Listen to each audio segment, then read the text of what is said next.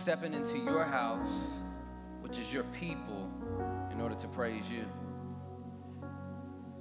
God, it's easy to drag into our worship experience all the baggage that happened this week, all of the fears that exist in our hearts, even the burdens that we carry for the people that we love.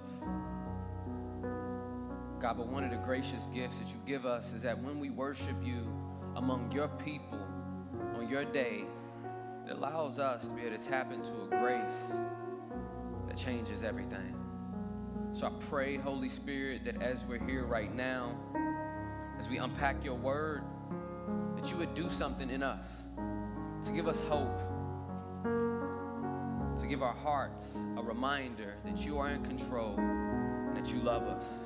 Spirit, we pray that you would lead and take this word and apply it to your people.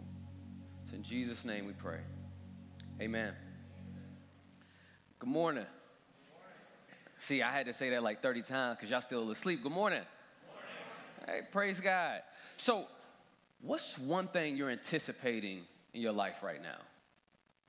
What's one thing you're looking forward to?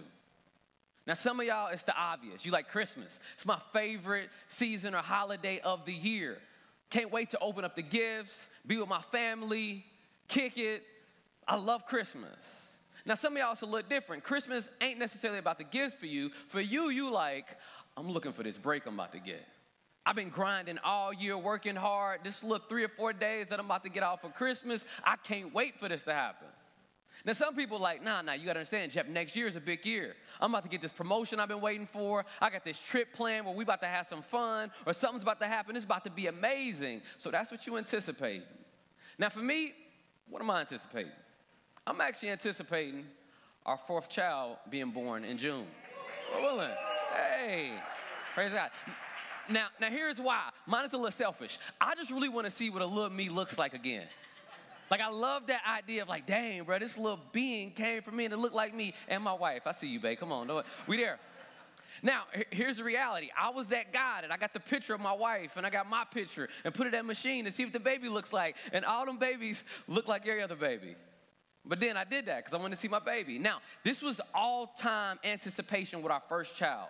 With Trip, like, I was anticipating the craziest out of all of them. Like, I'm planning like crazy. I'm like, yo, this is what we're going to do when he's born. We're going to go over here. I'm going to have fun with him. We're going to have an amazing time when this baby's born. I'm anticipating it. I was excited. Now, my wife, on the other hand, she was excited and anticipating too, but for her, she was thinking about more so planning the right things. So, for example, she said, yeah, babe, I know you hype about the baby being born and everything, but make sure you got our labor and delivery bag ready as well. And I'm like, yeah, I can do that, bro. Come on, that's easy. I got that. I'm going to do it. Like, of course, why would I not do that? And then it came to the day of delivery. I anticipated it so long, when it was time to go to the hospital, my wife was like, babe, where's the bag at? I'm like, I forgot to pack it. So she over here getting ready to go into labor, and I had to take that one on the chin. Now, why do I bring this up? Anticipation, with all the emotions that it creates, can either be a blessing or a curse for humanity. It can be one of the most exciting times of our life, or it can be one of the most nerve-wracking ones if we don't steward the time of waiting. This is why Advent season is still relevant for the church today. One of the most anticipated times in all of human history was the coming of the Messiah. It was a time where people were waiting for generations for someone to come that would literally change everything in existence.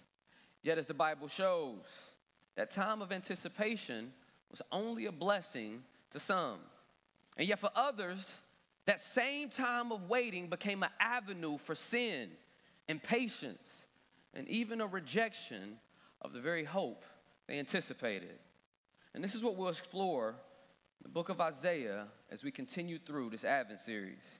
We'll look at a time where people anticipated the arrival of the Messiah and allowed the truths that were prophesied then to impact the way that we live now. So in order to do this, in Isaiah 61 today, we'll see 3 things that God's people were to anticipate in the advent or coming of Christ. First, we'll see they were to anticipate the king.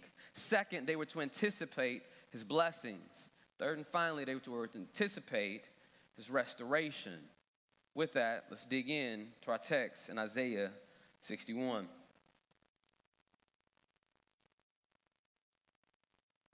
Isaiah 61, starting in verse 1.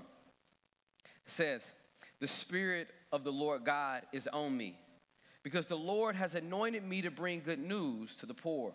He has sent me to heal the brokenhearted, to proclaim liberty to the captives and freedom to the prisoners, to proclaim the year of the Lord's favor and the day of our God's vengeance, to comfort all who mourn, to provide for those who mourn in Zion, to give them a crown of beauty instead of ashes, festive oil instead of mourning, and splendid clothes instead of despair.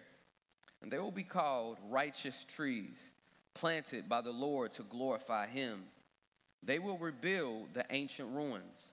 They will restore the former devastations. They will renew the ruined cities, the devastations of many generations." This is the word of the Lord. First point, anticipate the king. Before we jump into our text, you have to know the context of the book Isaiah. Isaiah wrote this prophecy around the 8th century BC, and it was meant to foretell a time of God's judgment and also a time of God saving his people. If you remember, Israel was God's chosen people that he made a covenant with to prosper and protect them from all of their enemies. But there were two sides to this covenant. Not only would God bless and protect them, but also Israel had to hold their side as well, which meant not violating his commandments. But as the book of Isaiah shows in its early chapters, Israel failed to keep their end of this agreement. They blasphemed against Yahweh. They made idols and worshiped false gods. They refused to be a light to the nations. And to add to this, they even created these systems of sin that benefited the rich and powerful, and at the same time manipulated the most vulnerable of God's people. Now, so you don't think I'm exaggerating about the state of Israel at this time, just listen to these verses that talks about God's people that Isaiah is writing to. It says, "The Lord looked among Israel for justice, but instead bloodshed. He looked for righteousness, but instead an outcry.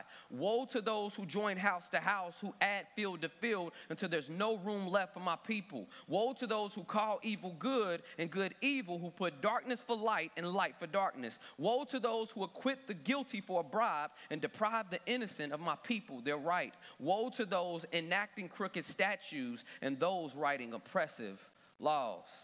Isaiah makes this point clear. God's people failed to keep their end of the covenant, and therefore judgment was sure to come. But at the same time, God also promised in this very same prophecy of Isaiah that he would not abandon his people because of their sin, but instead he would restore them. Listen to Isaiah 54. It says, "For the Lord God has called you, like a wife deserted and wounded in spirit, a wife of one's youth when she is rejected, says your God. I deserted you for a brief moment, but I will take you back with abundant compassion." So how can these two things be true? How would God punish his people for their sin because they failed to keep their covenantal vows, and at the same time restore a people who had gone so far from his way? The answer is found in the coming of the king. Look again at verse 1 of Isaiah 61. It says, "The Spirit of the Lord God is on me, because the Lord has anointed me to bring good news to the poor." The solution to all the problems facing Israel was coming in the form of a king. Matter of fact, the solution for the whole world, according to Isaiah, was coming in the form of the Messiah. This is why everything in our culture and our entertainment can't help but to give this hint of our need for a Savior. Just think about the movies that we watch in our entertainment. Remember, early 2000s, The Matrix came out. This movie, all built around the one to save the day. Marvel, I'm a Marvel head. Y'all watch Marvel? Anybody here? Marvel, remember the Avengers. The whole movie set up. A bad guy's coming, and you're waiting for somebody to avenge or save the day.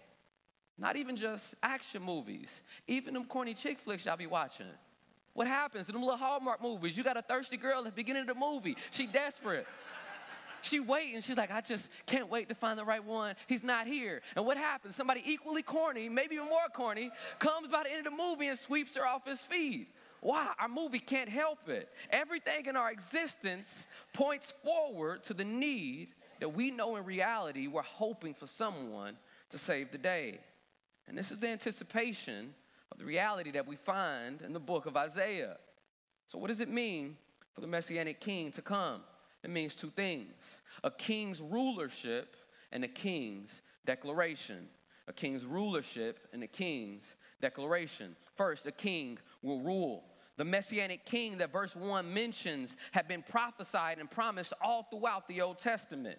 The clearest of these prophecies coming in 2 Samuel chapter 7. There was a promise that a descendant of King David would reign as Israel's king with a kingdom that would never end.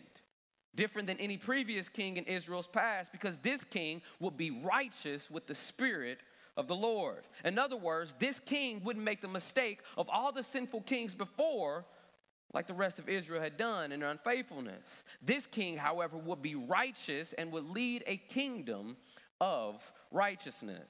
Now, this is where God's people will be in trouble, because a righteous king means you can't just live the way that you want no more. In order to understand what it means to have a righteous king, that means you need to respect his rule and his authority for your life. Now, let me show you why this will be difficult, not just for Israel, but also for us. The king says, this is my kingdom and not yours, therefore you're called to submit. And we hate that word today. Submit? What you mean? I need to submit? Nah. Do you know who I am? Like, I built this. I did this. I did this all myself. I made all the money I needed to. I took care of who I needed to. What you mean I need to submit? So we hate the Bible when it talks about submit. You got the obvious one. Wives, submit to your husband. And we hate that verse. But then people are like, oh, but what about submission? It also says church members, if you go to a church, you call to submit to your pastors. But hold on, maybe you outside of that. It also says if you're in a Christian community, your brothers and your sisters, you're called to submit to one another. But we hate that. Because guess what? Everybody's called to submit. The reason you can't submit to the people around you, the people that love you, is because actually you got a problem submitting with the God that made you. And why does that happen? Because you think you God. We think we God. What you mean I got to submit? I'm the one. And what is God like? He's like, beloved, I love you, but I promise you, unless you submit, you will have to deal with the true King of Kings.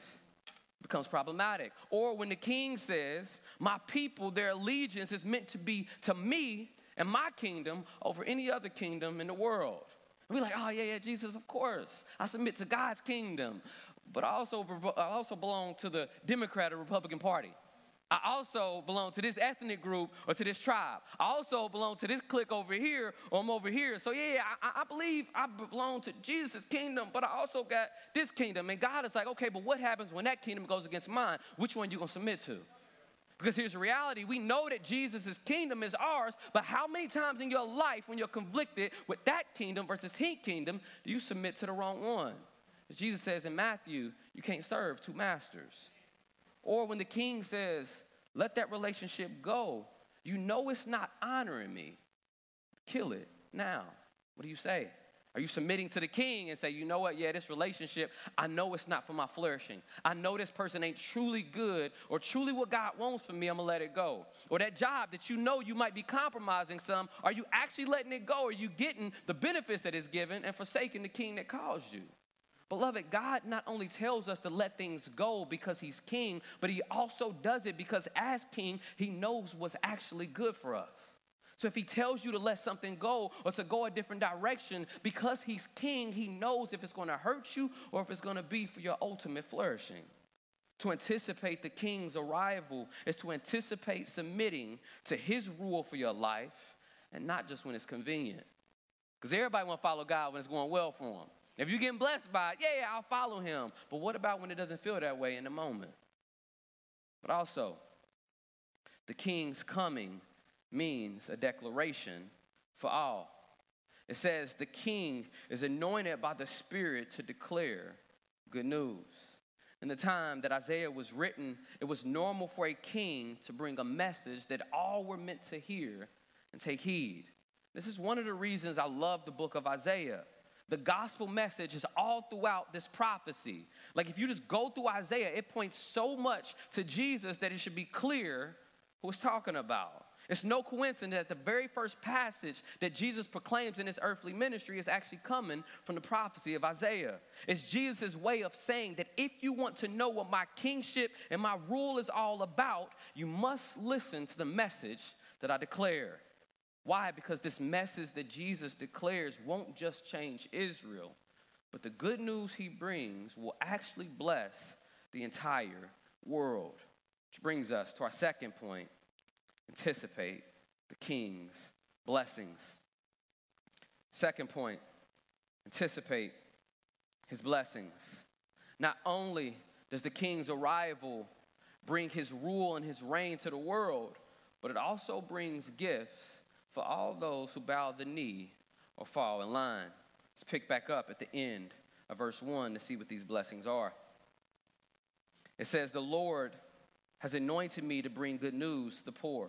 He has sent me to heal the brokenhearted, to proclaim liberty to the captives and freedom to the prisoners, to proclaim the year of the Lord's favor and the day of our God's vengeance, to comfort all who mourn, to provide for those who mourn in Zion, to give them a crown of beauty instead of ashes, festive oil instead of mourning, and splendid clothes instead of despair. And they will be called righteous trees planted by the Lord to glorify him. Isaiah anticipates good news that blesses even the least of those in society. It's so vast that it will actually change the lives of many people affected by brokenness. Therefore, let's look at some of the people that it says will be blessed. First, in verse 1, it says, he was sent to heal the brokenhearted. This is a group of people who are under the weight of their circumstances. It's people who are drained because something in life has snatched away everything that they call peace. Now, you don't need a big imagination to think about things that break hearts. Injustice, sickness, death, abandonment, loneliness, exhaustion, and the list goes on. Just living in a broken world, I promise you, will produce so many opportunities to break hearts.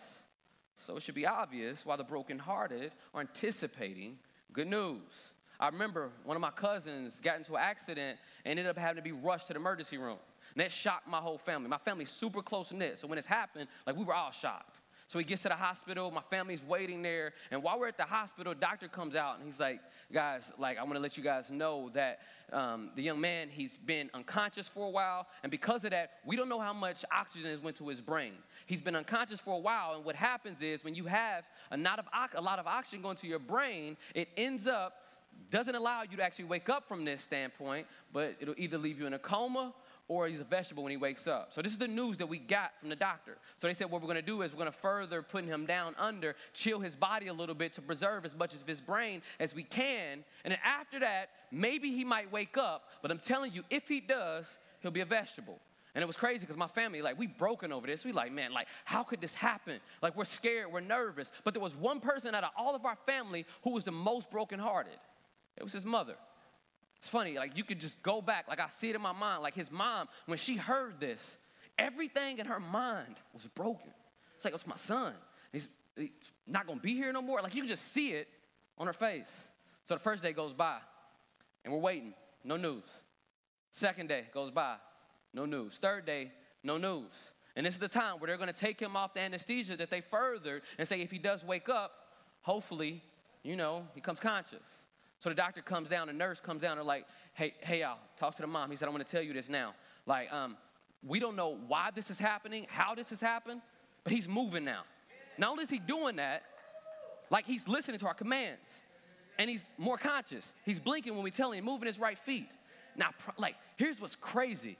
You've seen his mother at the first hearing of good news, everything changed. Think about this. This king to come is literally saying, I'm bringing good news for the brokenhearted. If that can happen on the earthly level, expect how much greater it is from the spiritual king who rules everything. It's the reality. It's nothing like good news for the wounded. The king to come will heal the broken hearts. But the text continues. It also says he'll proclaim liberty to the captives and freedom to the prisoners. The king will set free all of those who have no hope of freedom outside of his blessings. Just think about our own prison system, those who are locked behind bars. People serving 30, 40, 50 years of life sentences. In the back of their mind thinking, yo, my life is basically over. Imagine the good news of freedom. Well, not just physical prisoners, but even people who are held captive by spiritual or mental strongholds. Like if you cannot relate or if you don't have proximity to somebody who's been in chains like this, you'll miss just how great the anticipation for good news is. Like people for years who've struggled with addictions or brokenness that they cannot shake. Like, let me just say this, like, side note. If you're a Christian and you know somebody that struggles with addiction, somebody who struggles with something that they don't want to struggle with, and you tell them, just stop it. I promise you it ain't that easy. Just stop it. Do better. Beloved, if it was that easy, they would do it. I don't think a lot of us understand, unless you've struggled with addictions or seeing somebody that you love deal with it, that it literally takes something outside of yourself to break this. Here's reality. Though this bondage is real, though this bondage can be either physical, spiritual, or emotional, a king is coming to free the captives. Verse 2 continues and says, he'll proclaim the year of the Lord's favor and the day of God's vengeance. The king's arrival will bring a new day of both favor and judgment. This addresses Israel's problem that we mentioned earlier, that they needed to be saved, but they also needed to be judged. Now, Isaiah doesn't mean like one literal year or one literal day of judgment. There's a way greater meaning of that, what theologians call it already, but not yet. It's meant to be this specific time where both God's favor and his judgment will coincide. In other words, there was a time coming where there will be a drastic change in the structure of Israel and the entire world. And this is all the things that God's people are anticipating to come. Healing, comfort, freedom, deliverance, and even judgment will be a blessing that will come from the king. If you don't know what I mean by judgment, just think about it. We live in an unjust world, a world that's filled with wickedness. If you've been under the oppression of evil things, I can promise you there's no greater news than justice who's going to deal with the wrong that's in front of you. And this is what God's people are waiting for. And because God keeps his promises like he had time and time again to Israel, he was sure to fulfill his promises that Isaiah lays out. But that leaves the question, how? How will God do this? How would Israel receive these blessings from the king? I mean, even today, how do we partake in the very same blessings that the people then were anticipating? Church, this is the good news of the gospel. This is what we not only get to experience, but the same thing that they look forward to, we look back on and actually walk in now. Remember, all of us are sinners. This is the Old Testament. The Bible says in Genesis, God created mankind perfect. But because of sin, sin came into the world, everything began broken. So therefore, when we think about injustice, we think about broken hearts, we think about suffering, we think about everything that's bad that comes as a result of sin. That was not the way that God created it. God created us, like in the Garden of Eden, to be perfect and to enjoy him and to love one another. But everything that's wrong with the world right now is because of our sin. But here's the good news of the king. The king comes not only to deal with our sin, not only does he come in the form of a man to die on the cross for the judgment that we deserve, but on that cross, as he takes our judgment, the righteousness and the perfection that he has, he gives to all those who bow knee to him. Beloved, this is the good news of the gospel. This is how at the cross and the coming of the king, we see judgment and at the same time we see salvation. Jesus coming here on the earth deals with the problem of not just Israel, but the entire world. And this is why when he arrives on the scene in Luke chapter 4, verse 21, he says, today, this very same passage in Isaiah 61, today it has begun to be fulfilled in your midst. And also, this is why at the end of verse 3, it says that those who bow the knee to the king, because we've believed the gospel, we will be called righteous trees planted by the Lord to glorify him. The good news of King Jesus is that he not only transforms the world around us, but he also transforms the broken parts of our soul that we had no hope of fixing on our own. That's what the Lord does to all those who are born again. The blessings of the gospel are spiritual because they redeem our souls from the bondage of sin. But the blessings of the gospel are also physical because it reverses everything that is broken as a result of Adam's sin in the garden. This is why, even though we saw the beginning of the king's reign, we still anticipate the fullness of these blessings to come in Christ. Which leads us to our final point, the anticipation of restoration. Third point, anticipate his restoration. Anticipate his restoration. So God's people anticipated the king, and they also anticipated the king's blessings. And as if that wasn't enough already, they also anticipated his restoration. Let's pick back up at verse 4. It says, they will rebuild the ancient ruins. They will restore the former devastations. They will renew the ruined cities, the devastations of many generations. So remember, in verses 1 through 3, this is what we learned. It shows that God will not only bring hope to the hopeless, but at the end of verse 3, he will make his people righteous trees that glorify him. Now, this is the way it connects to verse 4.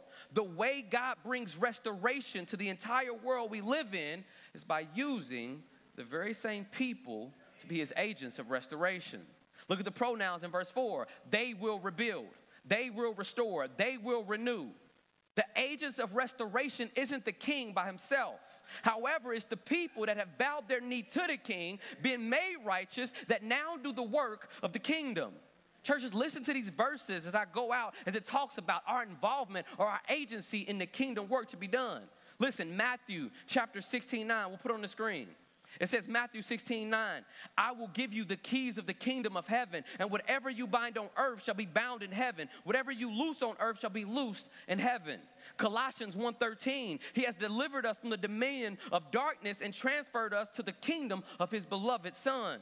2 Corinthians 5:20, therefore we are ambassadors for Christ, God making his appeal through us. We implore you on behalf of Christ, therefore be reconciled to God. Matthew 5:14 and 16, you are the light of the world, a city built on a hill who cannot be hidden. Let your light shine before others that they may see your good deeds and glorify your Father in heaven. And if that ain't enough, take the classic Great Commission passage, Matthew 28:19 and 20 says, go therefore, make disciples of all nations, baptizing them, teaching them to observe all I've commanded you, and I am with you to the end of the age. Church, listen to this. God didn't save you to sit on your hands. He didn't save you so you can sit there and be like, look, man, I'm going to heaven one day.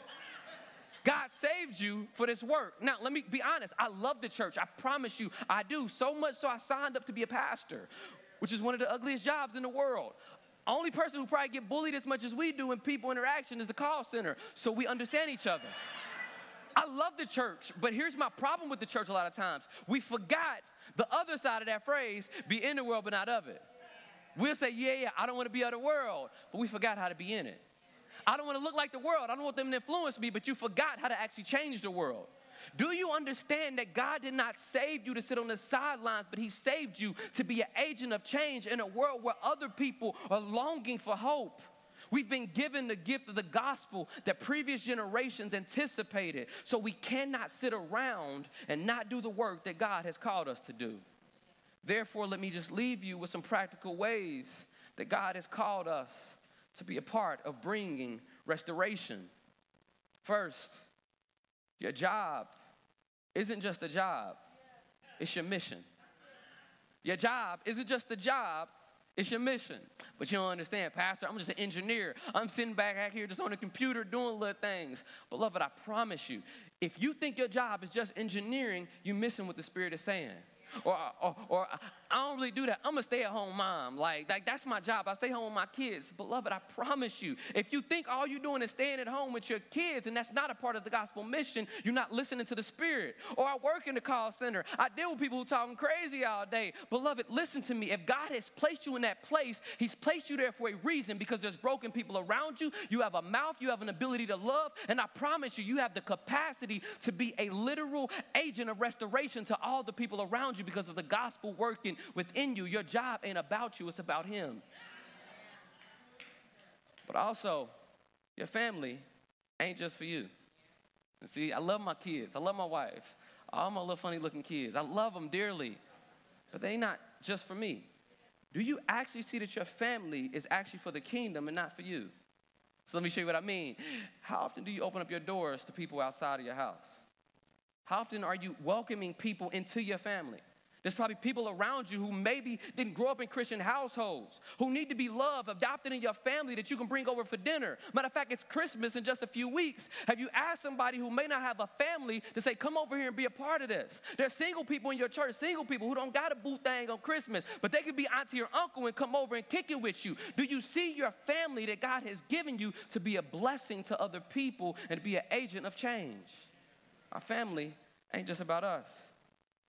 Your city needs revival, and it won't just come from the government.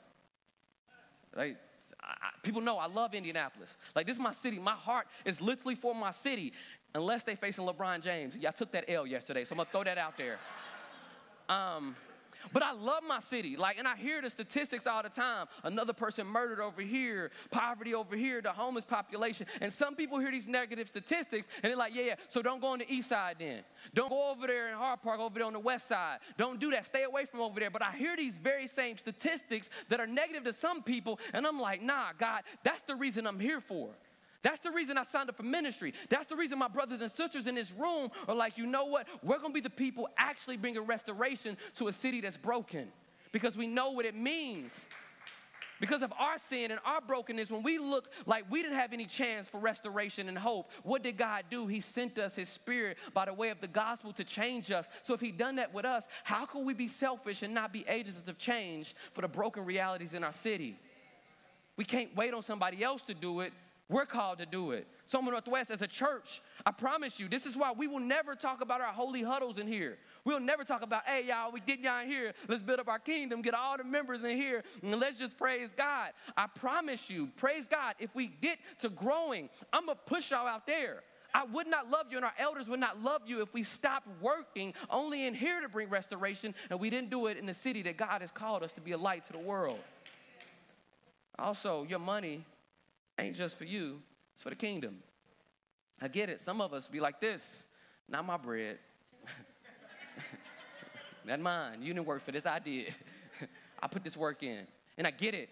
Believe me, I got church hurt as well. I've seen it where churches abuse this idea, and you see the pastor driving around in a Benzo. I drive a Nissan Maxima, FYI, and sometimes on its lad legs. But I get it. So we get fearful. But I promise you, do you actually see your money as something for the kingdom? Yes, give it to your church, not for the sake of giving it to your church, so your church can help the mission. But maybe they didn't even give it to your church. Maybe you see your money with somebody around you in your family that's in need, something in your community. Beloved, if you understand that you have the Spirit in you and the resources that God has given you in the first place, you can use even the money you have for the kingdom. And you don't have to be fearful when you use it that now I ain't going to have enough. Because guess where your money come from? It never came from you in the first place.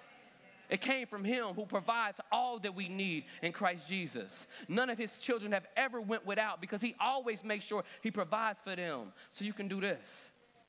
Church, God has graciously invited us to be a part of his plan for restoration. And though we're waiting the fullness of restoration to come when Jesus returns, we have the opportunity right now to push back the kingdom of darkness by the power of the Spirit. Therefore, we must be careful that our anticipation for the King's plan doesn't become an excuse for laziness. We must be careful that our anticipating the King to come doesn't become an excuse for laziness. We'll say we're waiting for the Lord to do something, when in reality, God has already given us the Spirit to do the very things we're praying for. As the old saint Frederick Douglass said, I prayed for 20 years to the Lord, but received no answer until I prayed with my legs. Think about this. God sometimes is like, yeah, pray, trust me, commit your heart to me. But sometimes you praying for something that I've already given you the power for. Are you going to trust me and move? Some of us praying for God to restore our community. But the problem is we're praying with our mind and not praying with our feet. Some of us praying for God to restore our marriages, but we praying about it with our mouth, but you're not loving your spouse like God has already given you the power to do. We praying, God, I just need you to change and move into situations, but he's already given you everything you need in Christ to affect change in the places that he called you. Church, we must not only pray with our minds and hearts, but allow the power in us to make us pray with our feet and do the work that God has called us. Let me bring this to a close. The Advent season is a reminder that anticipation for the King will not be wasted.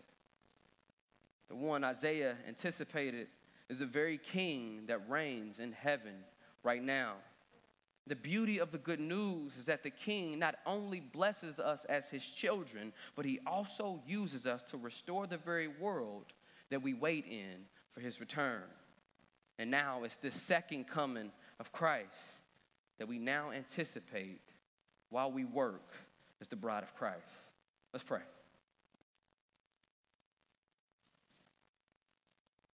Dear Heavenly Father, God, I pray right now for my brothers and sisters in this room that we would understand what it means that a king has come. That we would know what it means that we belong to the King of Kings. That it would transform not just the way that we live as we live out this gospel message that you've saved us with, but you would also allow us to take this very strength and transform the world around us. God, even as we're hoping, because we still live in this broken world, that you will return soon, as we await and anticipate the second coming, knowing that our King reigns, knowing that our King brings blessings, knowing that our King will restore fully in the second coming. God, let us not become lazy. Let us not become stagnant in our faith. God, let the prayers of our hearts, the things that we know we need help in, be the very things that your Spirit allows us to partake in restoration. God, I'm praying for restoration in our community, in our city. God, where there's brokenness, where there's murders, where there's danger, where there's poverty, where there's fatherlessness, where there's motherlessness, where there's no hope around us, God, that you would use your people